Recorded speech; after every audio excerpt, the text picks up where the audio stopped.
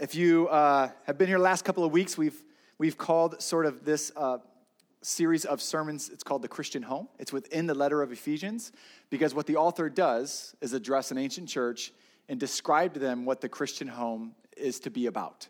So husbands, wives, children's, bondservants, masters, all of it is covered. So this is really the third week we've spent in this little series of sermons in Ephesians chapter 5. The first week, which was 2 weeks ago, I gave an overview. I wanted to give us some parameters of, defining terms, like what submission is not, what love is not, what the head is, what the head is not. And then last week, a young preacher who's we're helping him get his reps in, preached about how the church submits to Christ. So I hope you're blessed by that. Because everything we do is essentially an overflow of how we as Christians follow Christ, submit to him, and as a church come under his authority and his leadership. So this week, lucky you, it's about husbands and wives. And we're not really going to get to the husbands today. I thought in the first service we would, but you guys know me better than I know myself, and we did not. So we were far from getting there. So we're going to focus on what Paul's instructions are, therefore God's instructions are, to Christian wives. I'm going to read for you Ephesians chapter 5. I'm going to read starting at verse 22. I'm going to go all the way to 6, verse 9. So this is essentially the same verses we're going to be talking about over the next several weeks. Paul says, "Wives, submit to your own husbands as to the Lord. For the husband is the head of the wife, even as Christ is the head of the church, his body, and is himself its Savior. Now as the church submits to Christ, so also wives should submit in everything to their husbands. Husbands, love your wives as Christ loved the church and gave himself up for her, that he might sanctify her, having cleansed her by the washing of the water with the word, so that he might present the church to himself in splendor, without spot or wrinkle or any such thing, that she might be holy and without blemish. In the same way, husbands should love their wives as their own bodies. He who loves his wife loves himself. For no one ever hated his own flesh, but nourishes it and cherishes it, just as Christ does the church, because we are members of his body." Verse 31 now. "Therefore a man shall leave his father and his mother, hold fast to his wife, and the two shall become one flesh. This mystery is profound, and I'm saying that it refers to Christ and the church. However, let each one of you love his wife as himself, and let the wife see that she respects her husband." Into chapter 6 now. "Children, obey your parents in the Lord, for this is right. Honor your father and mother. This is the first commandment with a promise, that it may go well with you, and that you may live long in the land. Fathers, do not provoke your children to anger, but bring them up in the discipline and instruction of the Lord. Bondservants, obey your earthly masters with fear and trembling, with a sincere heart, as you would Christ. Not by the way of eye service as people pleasers, but as bondservants of Christ, doing the will of God from the heart, rendering service with good will as to the Lord and not to man, knowing that whatever good anyone does, this he will receive back from the Lord, whether he is a bondservant or is free. Masters, do the same to them, and stop threatening, knowing that he who is both their master and yours is in heaven, and that there is no partiality with him." Well, I'm going to pray, because I know we all need it. Amen? God, as we attempt to figure out what you have for us this morning, we know that these are all topics that cause the heart to feel a bunch of different emotions. And many of us have been abused by evil, wicked people, justifying it with these verses. Many of us have grown up in healthy circumstances because of these verses. But as a church, we ask that we would stay laser focused on the person of Christ and the Holy Spirit's work in our lives. And we ask that you would help us come under the authority of your teaching of this Bible. For we know that there is nothing in the heart of man or the mind of man that can draw anyone closer to God, but it is your word empowered by your Spirit. So as we continue to learn, may this not just be information, but transformation for us this morning. In Jesus' name, amen. So husbands and wives was my original goal, to kind of cover both. Wives submitting to the head of the home and husbands loving their wives as Christ loves his church. But I threw half of that out this morning, and we're just going to focus on wives, okay? Not because it doesn't matter. We're just going to focus on wives. And here's what I want to do. I just want to give you sort of a big theme sentence. It's called "God's design for marriage is better than yours." That's sort of what I want you to remember and draw back to throughout this sermon and then maybe throughout the week. It seems a little plain and a little normal, but it's an absolutely true statement. Many of us here have lived out of the experience of a marriage that we saw or that we experienced in our own homes or the lack of marriage. And so what we do is we marry someone, we stand across from them and commit our lives to them, and we kind of bring all that with us. And what we need to do as husbands and wives is figure out what God desires for us. That's really our goal, like how the home is supposed to work. What's God's plan for men and women to come together in marriage? And these are some, hot topic issues, I guess we can call them. There's a lot of emotions wrapped up in them because if I say the wives submit, there's a lot of things that go through the wife's mind of how that may have been abused in the past, or even today how their husbands are not honoring that. And so a few weeks ago, I gave some definitions of a few of these things. Let me just start off by saying submission is not obedience. It's not the same. If Paul wanted wives to obey, he would have told them just like he told the children and the bondservants, which were both told to obey. But Paul uses a different word. Paul says submit. So we do have to understand what that means, right? So right off the bat, let me tell you that it doesn't necessarily mean that wives, you need to obey your husbands. And now husbands are like, darn, that was a good run. I had it. But you see, correct submission isn't, getting everything that your husband wants you to go get for him. That's not the idea of submission. If out of love you want to serve your husband in that way, praise God. But getting his chips and doing everything for him isn't necessarily submission, so don't let him talk you into that, okay? That's not submission. Submission is subjecting yourself under the head of who God has placed in your life, your husband. Just as we, the church, come under the headship of Jesus Christ. That's the important analogy. That's the important illustration to think of. And Paul actually tells us that. All right, so God's design for marriage is better than yours. And his design is that the woman would come under the headship and leadership of her husband that she's been given. Now, in order for us to rightly understand this, we got to do some pre-work. And we got to go all the way back to the beginning. We can never remember in the beginning, because in the beginning, God, right? Not in the beginning, John, in the beginning, you. We didn't create this. We didn't think this up. God created everything in the beginning. And after he created all the stuff that we love, nature and mountains and plains and animals and all the trees and all the fruit and all the land, he created mankind. He created men and women in his image on that sixth day. Right? So humans are not accidents. We're not highly evolved apes with opposable thumbs. I think they actually have opposable thumbs. But we're not just sort of primordial ooze that over a long period of time popped out to be people. That's just not true. We are created image bearers of God. We reflect his nature, his character, and that's what we were created for, to worship in that, to reflect who he is.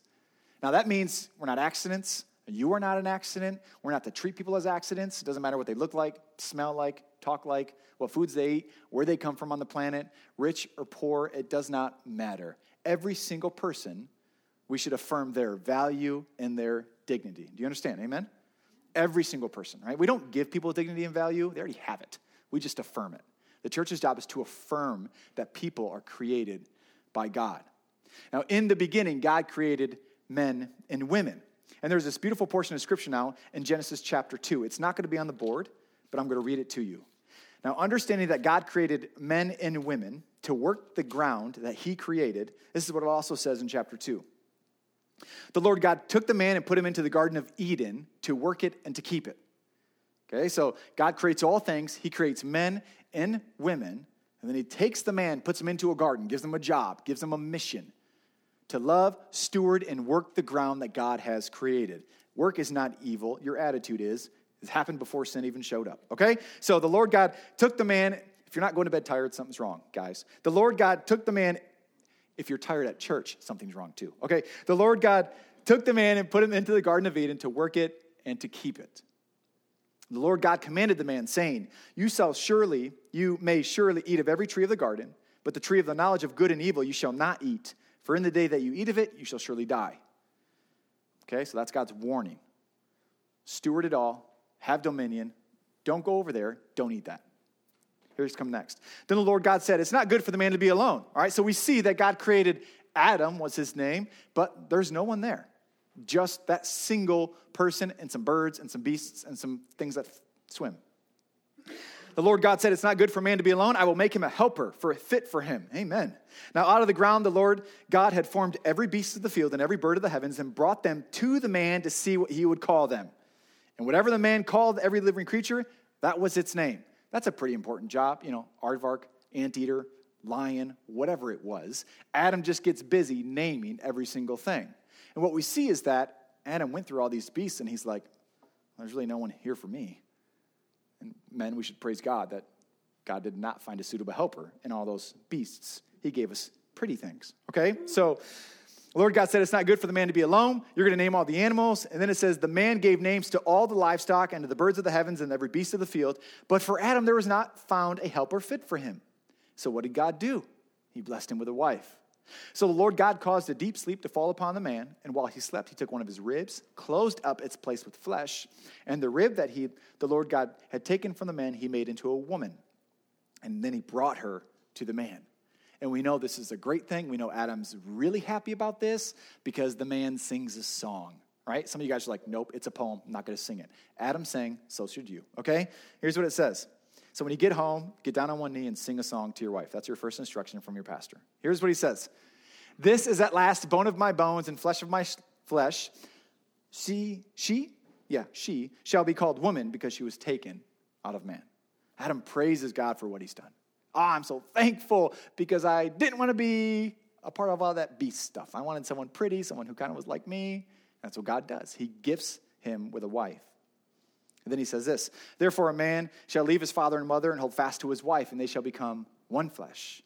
And the man and his wife were both naked and not ashamed. Here we have the picture of perfect garden, perfect presence. God is with them. And you can understand this because, being in front of someone naked is weird and shameful, even when you love them. That's just part of our sinful nature. We are uncomfortable with it. But here we see the perfect picture of righteousness, holiness, because they're there, they're both naked, and there's no shame. There's nothing. It's perfect, it's beautiful. But something happens. Now the serpent was more crafty than any beast of the field that the Lord God had made. And he said to the woman, did God actually say you should not eat of that tree in the garden? He's asking the woman, he's not asking Adam. Adam was given the instruction to not eat that tree. He's deceiving Eve. And the woman said to the serpent, we may eat of the fruit of the trees in the garden, but God said, you shall not eat of the fruit of the tree that is in the midst of the garden.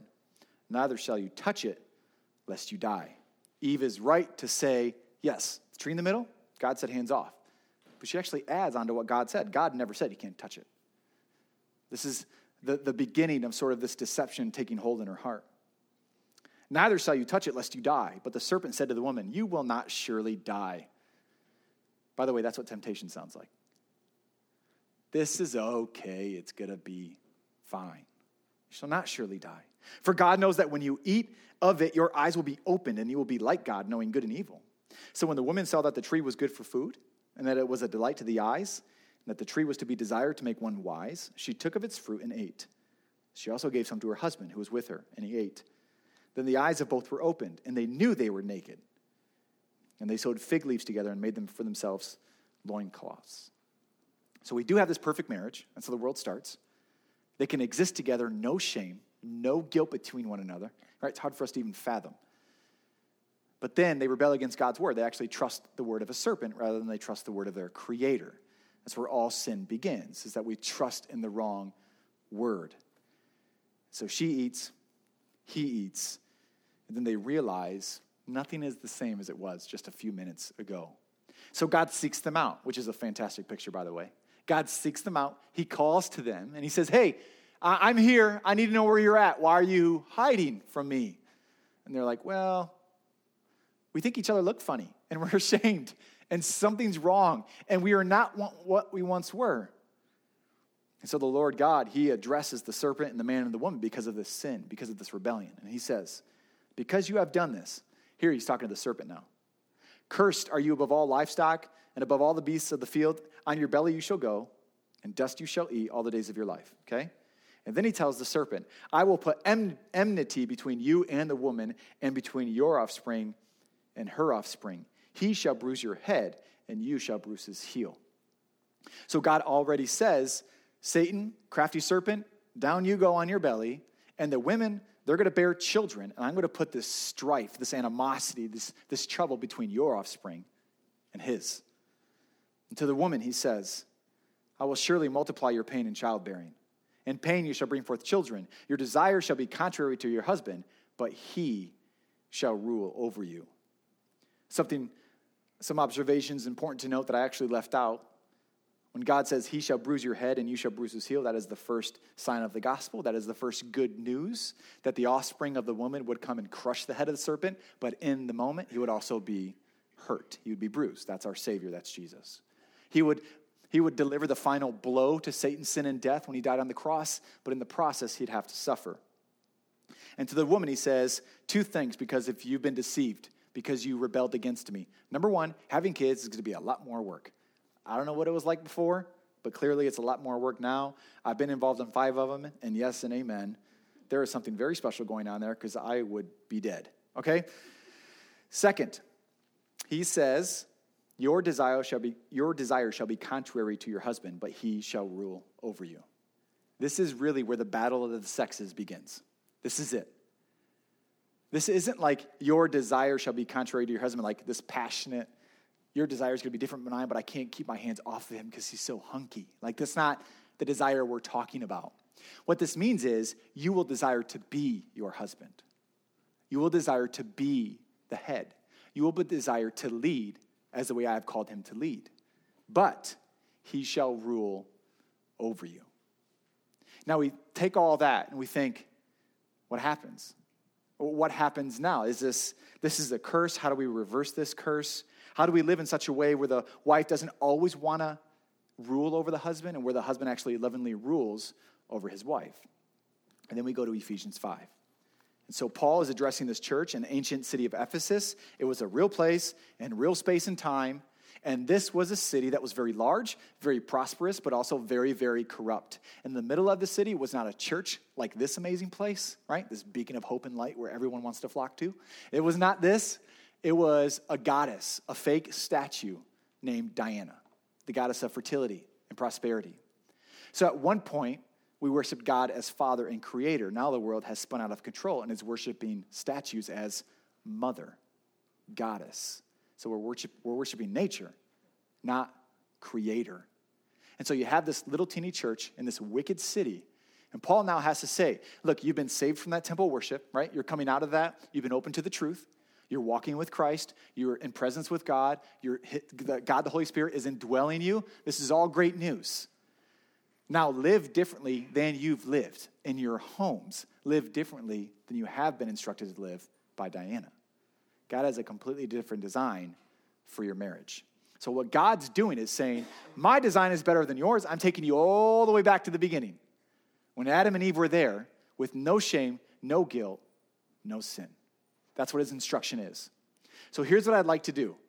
I'm going to spend time helping wives in this room and husbands in this room understand what it means to come under submission to your own husband, because his job, his created orders for him to lead you is to be the head of your family. And wives are there to help him in his mission. Okay? So big idea, God's design for marriage is better than yours. And if you're angry when at the end of this, not my words, God's. Take it up with him. I'll have a conversation with you, but don't be mean to me, okay? Because you're my friends and I want you to be mean to me. But this is what God has designed for Christians in the home, all right? Now, let me fast forward to some of my points here. I skipped a lot because the 9 o'clock got totally gypped. Now, no, kind of, all right? So I'm going to encourage wives in 3 different ways to help them understand submission and then live it out in this world. In order to do that, I would like to help us just get a glimpse of what this world, maybe a lot like Ephesus, how they view marriage, okay? We're all great observers. You guys observe culture around you. You kind of know what people think about marriage. Christian friends, non-Christian friends, we get it, right? So the first thing is the world that we live in, the world has always, apart from the grace of God, does not care to acknowledge men as those who are created and called to be the head of the wife. It just does not care to acknowledge that. But the man has been created to be the head of the wife, the protector, the provider, the one who lays down his life for his wife.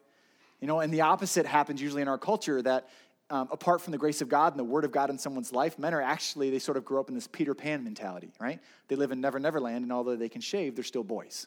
And they want to remain boys, and that's where they like it, because it's fun, and I don't have any responsibility, and I can just kind of float around and do whatever I want. Well, that's not what God has called men to be. That's not at all what God has called men to be. Okay, so men just want to remain boys as long as possible. In today's world, men seem to be, they care about their hobbies or their entertainment or their career far more than they care about the woman God has given them. That's a natural thing to fall into. I'm not sitting in judgment. I certainly have fallen into that trap, and every man has. But let us remember what God has called us to be. We actually are to care far more for our wives than anything else besides the person of Jesus Christ. That's it. That's our calling. Okay, so God gave Adam the ground to work as a mission. That was good. That was healthy. Men need mission. Men need something to do, like all the time, okay? Men need to work with their hands, need to work with their minds, because when you don't have something to do, what happens, men? We know this. Temptation creeps in, our minds wander, and Satan wants to get a foothold, right? So when I tell you, guys, if you are not dog dead tired when you put your head on your pillow, you're doing it wrong. Be tired. It's good. It's not a bad day if you're exhausted. That's a fantastic day. Amen? That's our mission. And in fact, if you think about it as a husband, maybe a father, not everyone has to be a father to hear this. Not everybody has to be a husband to hear this, but you need to hear it because you're about to be a husband, most likely. You may have a job that you work all day long. Fantastic. You're going to be tired. But guess what? God's given you 2 full-time jobs. It's called the home. So you pull into your driveway, and what do you tell yourself? Not, I just kind of need to escape for 2 hours before anybody talks to me. Nope. You don't get that luxury. Some of you say, well, I just need to decompress. Right, do that in the car on the way home. Some of you say, I need some time away. Certainly that is true. We need our rest, amen? That can be for another time. But when you pull into the driveway or wherever you are before you enter into your home, you better be telling yourself, now I'm about to start my second full-time job. And let me encourage you, your family gets as much energy as your job. They get as much or more of you than what God has provided you to do as a job. Okay? This is very convicting for us. Remember, I have to preach a sermon to myself before I give it to you. All right? So you're in good company. But men, we have been given a mission to work, and that is a fantastic thing. What often happens, though, is that we give our family what? Leftovers. We give them the leftovers. We give them the leftovers of our emotions, so we snap because we're not patient. Our wives want to understand what's going on in our hearts and our minds because they get worried when they don't know what's going on up there, if they can even start to begin to understand what's going on up there. But we don't want to talk because we're tired, so the marriage begins to unravel. There's no communication. So guys, we have been given a mission, and you need to work the mission. You need to work the ground.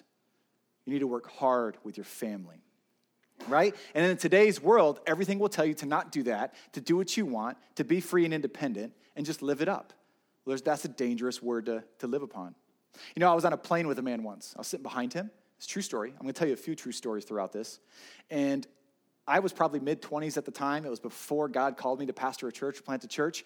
And this guy I know was not significantly older, but he was older. I think he was like me today, right? So mid-30s. And he was talking, complaining, addressing, and acting towards his mother like I probably once did when I was 5. It was that bad. And I'm not standing in judgment against him. I'm just saying that's what men are encouraged to grow up and do. To find a woman who will just be mom. Who will do all the things mom did for me.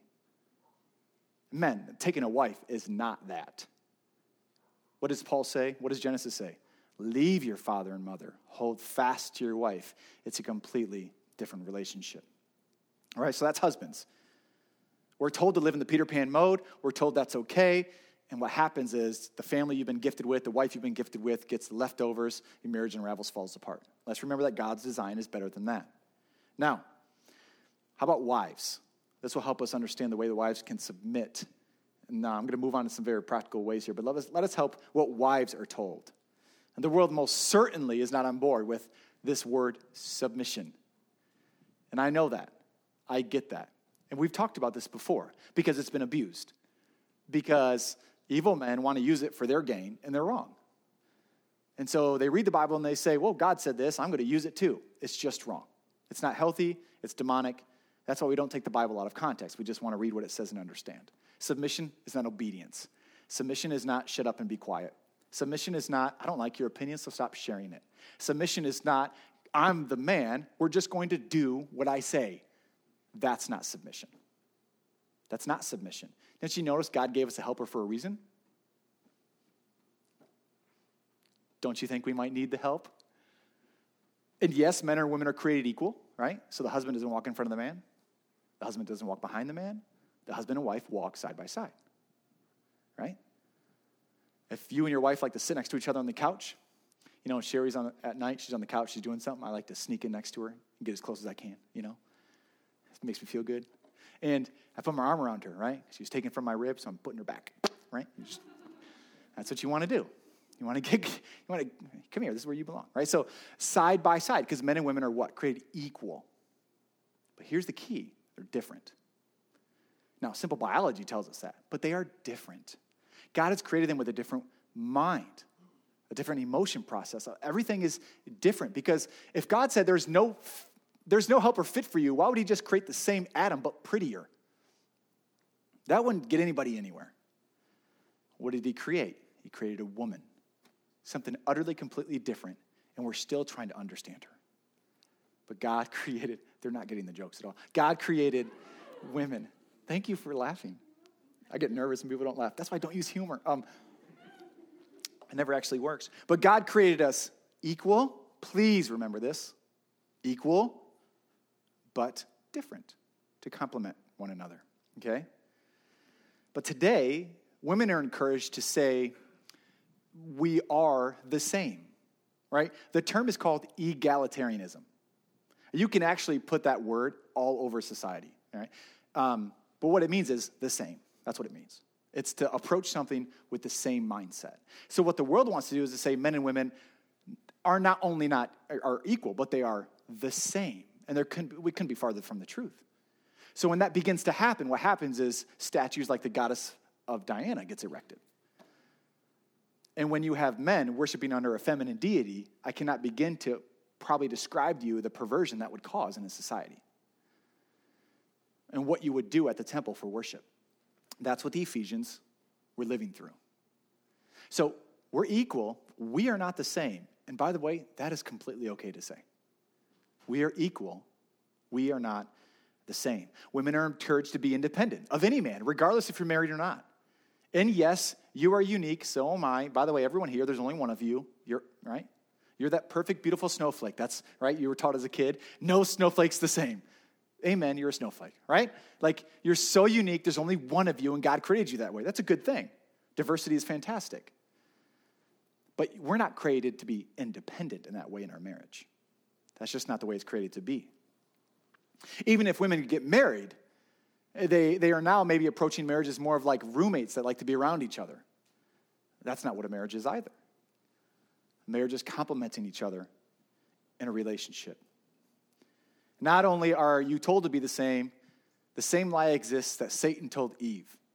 Women desire to rule in the place of the man.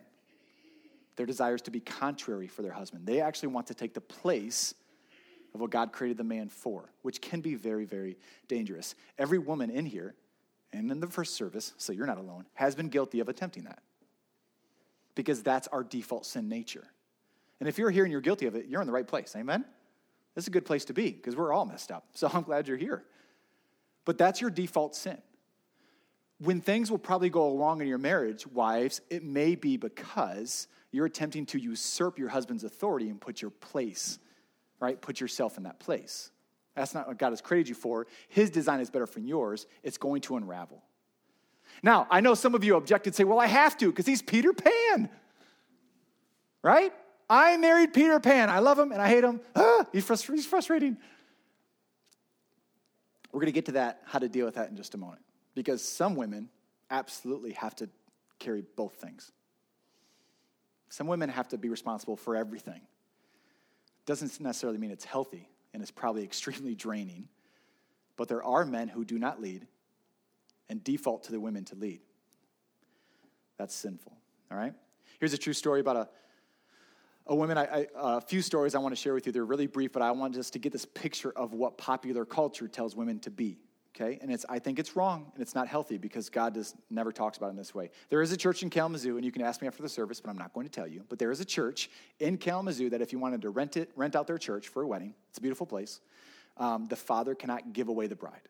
That's demeaning. That's alive and well in our city. The father cannot give away the bride. The bride needs to give herself away, right?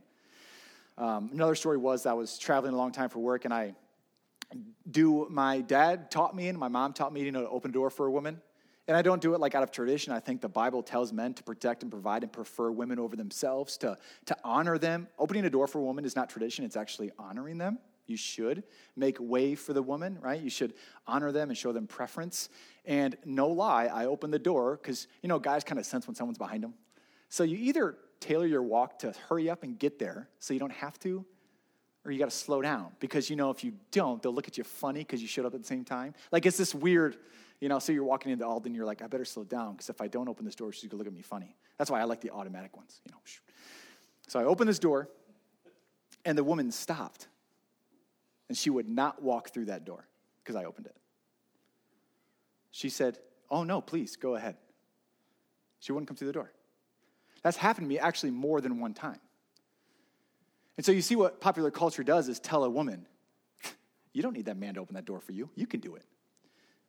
Right, you can open the door. You're absolutely right. Congratulations. Like, that's not anything significant. We can open doors. But what does God call the men to do? Is to protect, provide, and honor women. Not because they can't do it themselves, because that's what we're called to do. It's our mission, all right? So what I hope you see today is that God's design for all of that is far better. And his design is for the wives to submit, and that's where we have to spend the rest of our time. And I went a little bit over the first service. I'm not going to do that today. Maybe. Okay, here we go. So here's the first thing. There might be a typo on the slide, but that's okay because God forgives and you're my friends. All right? So here's the command. Wives, submit to their own husbands in everything. And I also put, and husbands, love your wives as Christ loved the church and gave himself up for her. We're only going to talk about that first one. There's not enough time. We're going to spend a few more weeks in this anyway. Guys, you'll get yours. Just buckle up, okay? Wives, submit to their own husbands in everything. And here I'm going to want to give you 3 ways that you can practically show this submission, what it's like each and every day, okay? So husbands, encourage your wives in this. Yeah, in a good way, right? Don't use it as a weapon. Wives, try to take this, and you can even do this afternoon, okay? Now, again, this is not 10 tips to a healthier marriage. This isn't 4 weeks to the best life now. This is just God's word, I think, practically transforming our everyday life. Okay, so wives, number 1, here's how you can submit. Here's how you can come under the headship of your husband, the man that God has placed in your life. Number 1, acknowledge that your husband has been created and called to be the head and to lead. First is just acknowledging it. It's just knowing how God has created the world. You need to understand that God is creator. He is in the beginning, not you, not me. So his design is far better for everything. So in order to do that, you don't want to think of this as old school. You don't want to think of this as tradition. This is biblical. This is gospel. This is the Christian community that God has called men to lead, okay? So one of the great dangers you might be willing, to be tempted with is that, like the husband doesn't need to lead, that I can defend for myself, that I can do things for myself, that I can walk, in front of him. I can tell him what to do. But what you want to do is acknowledge that God has given that authority. Men, you will be held accountable for what God has given you. You're just going to. So you've been given a daughter of God. She's pretty important. She's daughter of the king. His name is Jesus. You're not the king. And you're going to be responsible for what God has given you in your life. So I hope this encourages you to realize I do need to step into that role. And I need to lead. And I need to show my wife that I'm trusted of that leadership. So wives, you need to acknowledge that, okay? So you need to give grace and show mercy when he's not leading. All right, I could say, here's how you acknowledge your husband's leadership, but it's far easier to say, here's what you do when he's not leading, right? It's easier to pick those moments out because that's pretty much what you guys argue over all the time. unless my house is crazy, and I don't think we are. Arguments happen when men don't lead and women want to step into that role. Because guys are all offended all of a sudden because the wives are doing it, and the wives are going, are you nuts? You're not doing it, right? That's how it works. So what you want to do is you want to give grace, show mercy, and forgive in those moments. Right off the bat, your entire marriage should be a display of what Jesus has done in your life, right? That's his design. Paul says it later in Ephesians 5. He talks about men and women. Then he says, it's a mystery. Amen. Paul's never married, but it is a mystery. And what does Paul say next? I'm talking about Jesus and the church. So the Christian marriage is to represent how Jesus loves and supports the church and how the church comes under the authority and care of Jesus. That's really important. So if the husband is not leading, if you don't feel like he even cares, and if he is Peter Pan, first of all, don't throw condemnation his way, throw compassion his way, and show him forgiveness, show him mercy, show him grace. And you can do that by thought, word, or deed, or all three at the same time. It's a very practical thing you can do this afternoon. Next, you can encourage the husband to lead. Right? One thing, as you get to know Sherry and myself, that's my wife, she's great, but we both really stink at encouragement. We just do. We don't naturally encourage one another in the home, right? We're just like get it done people. So we're like, boom, getting it done, moving. And we don't ever stop to say, hey, you just did amazing that other day. I'm really thankful for that. Thank you. We're just so bad at that. So if you're good at that, I want to have coffee with you so you can show me how to do it. But what we have committed is to making sure somebody takes the lead on encouragement. Somebody has to be the example. Because let me tell you, life is hard, and when you're married, if you're not having somebody encourage one another, it gets way worse. It gets way worse. So not only can you show grace and forgiveness and submit to your husband in that way when he fails you, you can encourage his leadership. You can say, I appreciate when you do that. You can say, I'm so thankful God has given you to me and all your imperfections, right? You can say, I'm so thankful that God has created you to lead, to set a vision for our home, to set a healthy gospel culture for our family. I thank you for that. And then, of course, you're always involved in it. Pick him up when he fails. Pick him up when he fails. When a man fails, no one is going to know it unless maybe one of his close friends, certainly not you, because he's Mr. Perfect and he's supposed to be because he's the leader. Wives, your husbands are struggling every day, just like you. They're not perfect. They have fallen. They will fail. And let me tell you, there is nothing sweeter than your wife looking at you in the face and saying, it's okay, I love you, we can do better. There's nothing better than that. Some of us are really uncomfortable having those conversations, but you just have to try it, right? It's like Chick-fil-A. Once you do it one time, it's over, right? It's just like day, right? It just doesn't matter. Every day we're going to Chick-fil-A. So once you do it, it'll get better. Pick him up when he falls. Now, here's the important thing. If you're to read the Gospels in the New Testament, the number one thing we see about Jesus is that he always leads with compassion. Blind people, sick people, poor people, whatever. Religious people, he gets pretty mad at them sometimes. But most of the time, he leads with what? Compassion. He doesn't lead with condemnation. He doesn't lead with, I knew you were a sinner, and I just had to come from heaven to earth to see for myself. Geez, you guys are really as bad as God said you were. I cannot believe it. You guys screwed it up so bad. I wish you were perfect like me. That's not what he does. He walks into a mess and shows compassion. Nothing will change the heart of your husband than compassion. There is nothing better than compassion. And there can't be. There is no book that will teach this to you because Jesus teaches it to us. There is no marriage book in this world that's going to say, when your husband wrongs you, turn the other cheek and show compassion. It's not going to say that. We must lead with compassion. Why? Because we've been shown what? Compassion. Because while we were still sinners, Christ died for us. So Jesus enters your life and doesn't go, man, you are super wicked. I'm going to have to wait maybe till like a year from now because you're not ready. There is far too much going on in that mind. I can read minds, I'm God, and you're not there yet. What does he do? Just as we are, he bids us to come to him, to follow him. So wives, you need to show compassion to your husbands and draw him in. It may not happen in a day. It may not happen in a year, but you're not responsible for that. God is. Amen? You're not responsible for that. You're responsible for praying for your husband and showing him compassion. Now, there's a lie that you believe that I want to protect you from. The lies that you believe may come from the very friends that you love. Now, this may hurt just a little bit. I do think it's true, and I want you to consider it. Be careful who you get marriage advice from. Okay? Here's a good thing. Have non-Christian friends. Some of the best things you can do in life. Please have non-Christian friends. Every Christian needs friends that are non-Christian. You build relationships because people are worth relationships. Amen? Doesn't matter if you're Christian or not. People are people created in the image bearer, right? Created in God. But what we ought not to do as Christian wives is complain to non-Christian wives about our husbands, because let me tell you, the response that they will give you is not gospel-centered. It's not going to be pointing you to the cross. It's not going to be to tell you, I know that you're upset. Go home and love your husband. I know that he wronged you again. Go home and love your husband. Every time I do a wedding, I tell them the exact same thing. And I address everybody sitting here. So if there's a couple up here getting married, I say, everyone here, you're not just onlookers. You're not just here so you can have a free meal. Like, you're not just here because this is tradition.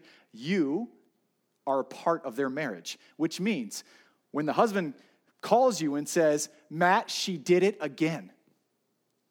We've been married for 3 days. I never said that. Some of you have. And I've never said it. It's been 14 years. She's just been amazing. So, but when you call your friend and you say she did it again, I tell that crowd, your job is to say, go home and love your wife. Go home and love your wife. And likewise, whoever is here with this bride, when she calls you and says, that guy did it again, this time 17 times in one day, what's their job? Go home and love your husband. Let me tell you, the world will give you other advice. The world will tell you it's time to leave. The world will tell you it's time to give up. There's a far better life waiting for you.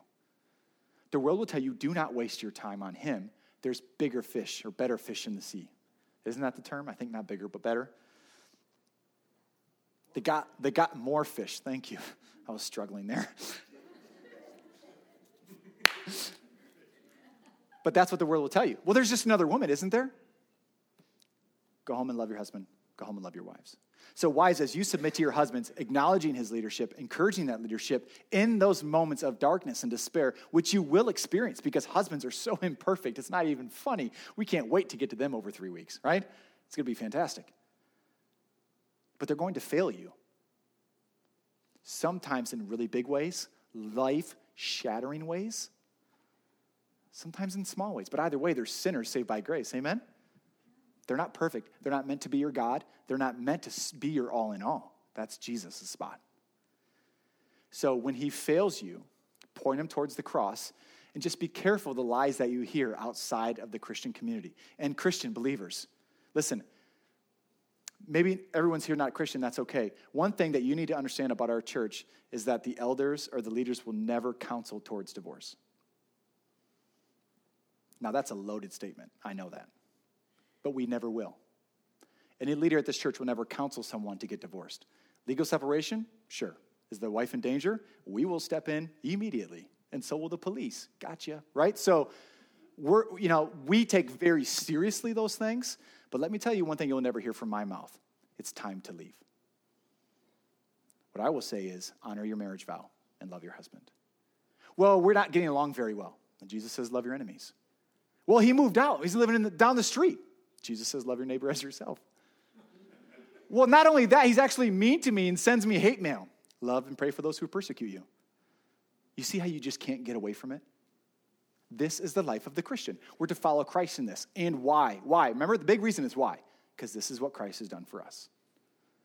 This is how the gospel has been applied to our life. All right? And that's the third point. Put the gospel on display. The way you can practically submit is to put the gospel on display. In your mind, no matter what your husband has done, you look at him as righteous and clean before God. Because if he has faith in Christ, he is. He's blameless before God. He's struggling with sin because we're not perfected yet. We haven't been resurrected. But he's blameless before God. But how guilty are we actually looking at our husbands, looking at him like a stained wretch of a sinner? So whatever you believe is the way you will act. You have to believe that your husband is cleansed, forgiven before God. That's really important. That's where it starts, okay? And then you see the best in him because Jesus sees the best in him.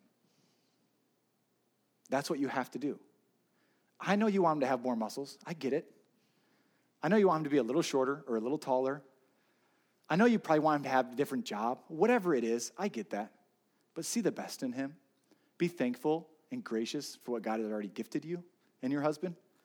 He's probably a hunk, so that's not an issue. Number 3, still no laugh. Number 3, last thing, and then we're going to close and take communion. Throw away the record of wrongs because God remembers your sins no more. Throw away the record of wrongs you've been keeping in your head about your husband and his leadership. I'm going to give you 2 words that you are to never use again, right? Every marriage seminar we actually did one a few weeks ago. We had a fantastic time. We'll probably do another one because we love hanging out and mainly because we play Pictionary, which is also really fun. So every time I get with a couple or a group of marriages, here's what I tell you to do. Stop using the words always and never. Those are now immediately erased from your vocabulary. You're done with it. Husbands commit to it. Wives commit to it. Those 2 words, I used to say never use the words always and never, but that doesn't make sense. So stop using the words always and never. Because when the argument comes, like probably this afternoon or tonight, because they come pretty much every day, maybe small ones, maybe big ones, what's our normal response? It's not compassion. I'll give you a little trick. It's not compassion, it's condemnation. And what's the biggest load of condemnation you can dump on somebody? You always do this. Or you never do what you say you're going to do. Well, friends, let me tell you the way the guy interprets that, and likewise the wife, is that what you've just done is taken the past 10 years of our marriage and remembered every single thing that I've done to you, and you just poured it on me like a fresh bucket of water. You've just taken all those things you've actually never forgotten, even though you told me you did, and you're keeping this little mental book of wrongs in your head, and you're just going to dump it on me again. You want to get a guy to shut up as fast as you want? Tell him always or never. He'll just walk away. Because no one can stand and carry that weight of condemnation. There's only one, and his name was Jesus. We're not meant to carry that. Amen? So if you eliminate those 2 words from your vocabulary, let me tell you, you will start growing closer together. Because when you're in the middle of it, we're actually going to do a week on confrontation, husbands and wives, from the pulpit on Sunday morning to talk about how we argue and to get the best result in a godly way. But let me tell you, stop using the words always and never, and you will deal with that one thing in that one moment, and then it'll be over. Now, tomorrow, the next day, you can go, okay, look, so that thing brought up some memories, and I guess I'm not over it. That's okay. Can I share with you from my heart what we experience every other week? Is there a way that we can grow out of this? Is there a way that we can mature out of this? That's how you do that. Not you always do this. All right? So let me close. Submission is not obedience. Guys, remove that from your head. She's an individual uniquely created by God to complement you on your mission. And if you don't have a mission, if that's your first problem, your wife is not your first problem. If you're not clear about the mission God has given you, that's where you start. You don't start with her submission. And here's the little trick. If you have to tell your wife to submit, you're probably not on mission and leading very well. If you ever have to vocalize it, you probably need to change the things in your heart first before you call your wife to obedience. We let the Spirit of God do that, right? We'll let the Spirit of God do that. So put the gospel on display and encourage him to lead. That's what submission is. So I'm going to close in prayer, and then we're going to take communion together. God, I